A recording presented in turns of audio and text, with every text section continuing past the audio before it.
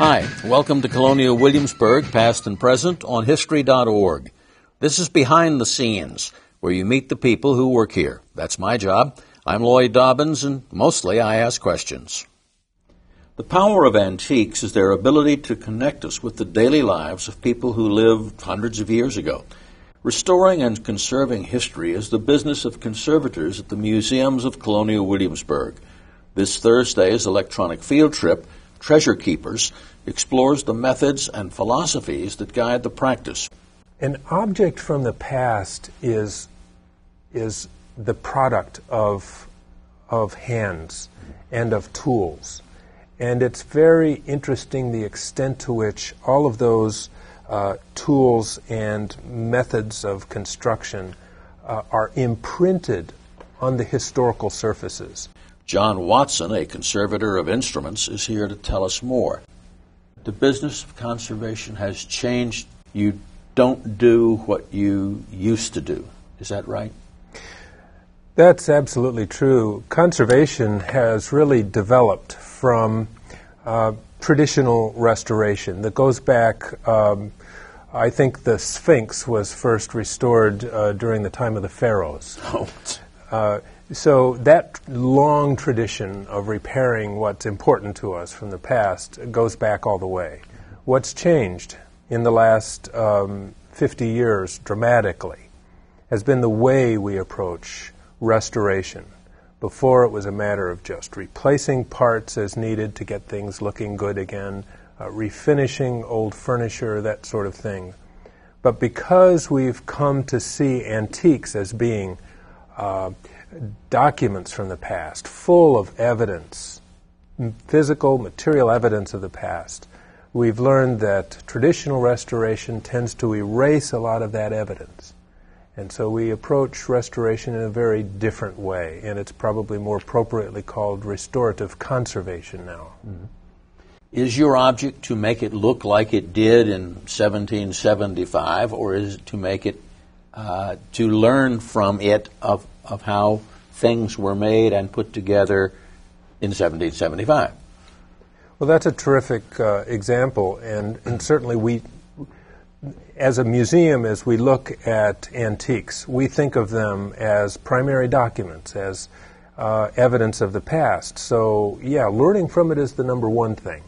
Now, to the extent that we can improve its appearance, if it has distracting scars and damage, so that the public, when they come and see it, don't really see the object, they see the scars, we might do something to reduce the appearance of the scars and make it look a little better. But those signs of age very often are the very characteristics where this record of the past is.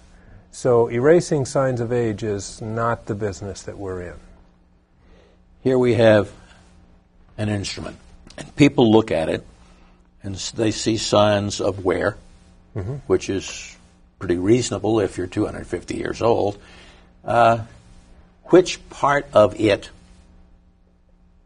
do you try to fancy up so that it looks like it did in 1775, and which part of it do you want to leave as is so people will see that yes, it was used, and yes, it was used like this, and this is the wear it shows from that? That brings up an interesting aspect of all of this, and that is we have to make judgments about the preservation worthiness of a thing. Sometimes it's perfectly fine to refinish and to replace parts, whatever's needed to make a thing function well or look good. Other times, an object on the other extreme might be so historically significant and rare that to do anything at all would be to threaten some of that physical evidence. And to give it the maximum kind of preservation, we might do nothing at all and leave it, in a case of a musical instrument, unplayable. So there's that judgment that has to be made with every object that comes to us. How do you make that? Well, we look at a lot of things. We look at how rare the thing is. We consider how important the original maker was. If if here in Williamsburg, for example, we know that the buck trout workshop advertised that it made spinets at one time. Well, no such spinet has ever turned up.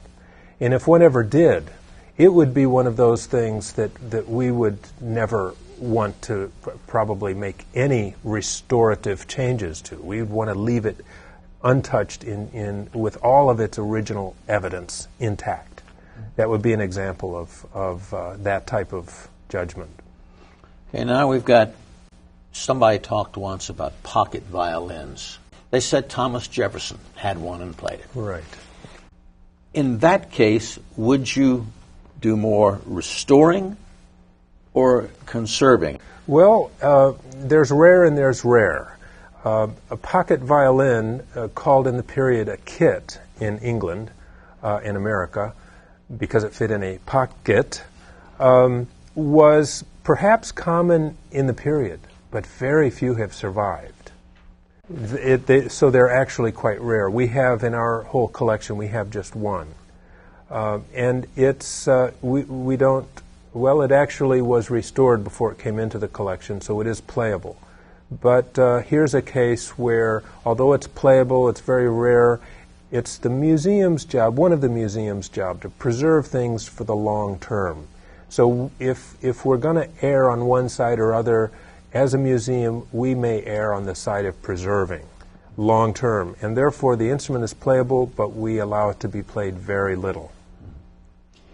Other than limiting its use, what are the preservation methods that you would use to keep this as is? One way that we preserve things is to just reduce the wear and tear from the environment. Changes of humidity, extremes of temperature, exposure to bugs that might eat the wood and cause damage of that sort. All of these environmental conditions cause things to age. And we can control those conditions to some extent and greatly slow that aging process. Plus, as we've already talked about, the wear and tear of use, we can reduce that. We can be very careful in the way we store things and the way we handle things. But if you're careful in how you store it and how you handle it, do people get to see it? I mean, if they don't see it, what's the sense of having it? Well, that's an interesting question. I've sometimes taken people into our large storage spaces in the museum, and we have to turn on the light, and here's all of these magnificent objects in the dark. And one of the visitors sometimes says, "What a pity, all these wonderful things in the darkness, languishing in storage." And I've sometimes said, "Oh, no, this is like the Library of Congress reading room. This is full of historical documents that from time to time are visited by the world's great scholars studying them. And they reveal their secrets. And they're in darkness because light, even light, causes fading and aging of objects." When we do put things on exhibit, we, depending on the type of material, especially paper objects, textiles, those are shown for relatively short periods because the light does more damage to them. And so we'll swap in, rotate the exhibits so that no one object gets too much exposure to light. Okay, here is a violin. What does it tell you? What does it say? Oh, that's a great question. And they truly do speak. We often have people coming to us with a violin that has a sticker on the inside that says Stradivarius. And they're all very excited, and they feel that they're going to be able to retire on what they'll get for selling this instrument. So they bring it to us, and it begins to speak in a way. And we look at the workmanship, and we can gauge what century it was from by the kind of workmanship. After a certain time, you would expect the workmanship to be more machine-like, as if it was used, machines were used in the manufacture. You can look at wear marks. You can look at, was it actually played, and for how long, by the wearer. You can look at that sticker with Stradivarius's name, and was it the kind of printing that was actually done in Stradivarius's time? You can look at the types of damage that can only occur over long, long periods of time. And what very often happens is that what the instrument tells us is something like, I'm about 50 years old, and I was made in a factory in Germany, and I'm a student model violin.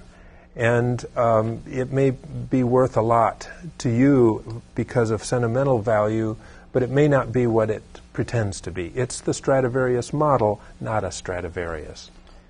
Well, a heartbreaking discovery, I'm sure. Well, we try to be very tactful. Let's say that there really is an old violin. What would it tell you? As long as the surfaces have been left alone and not scraped.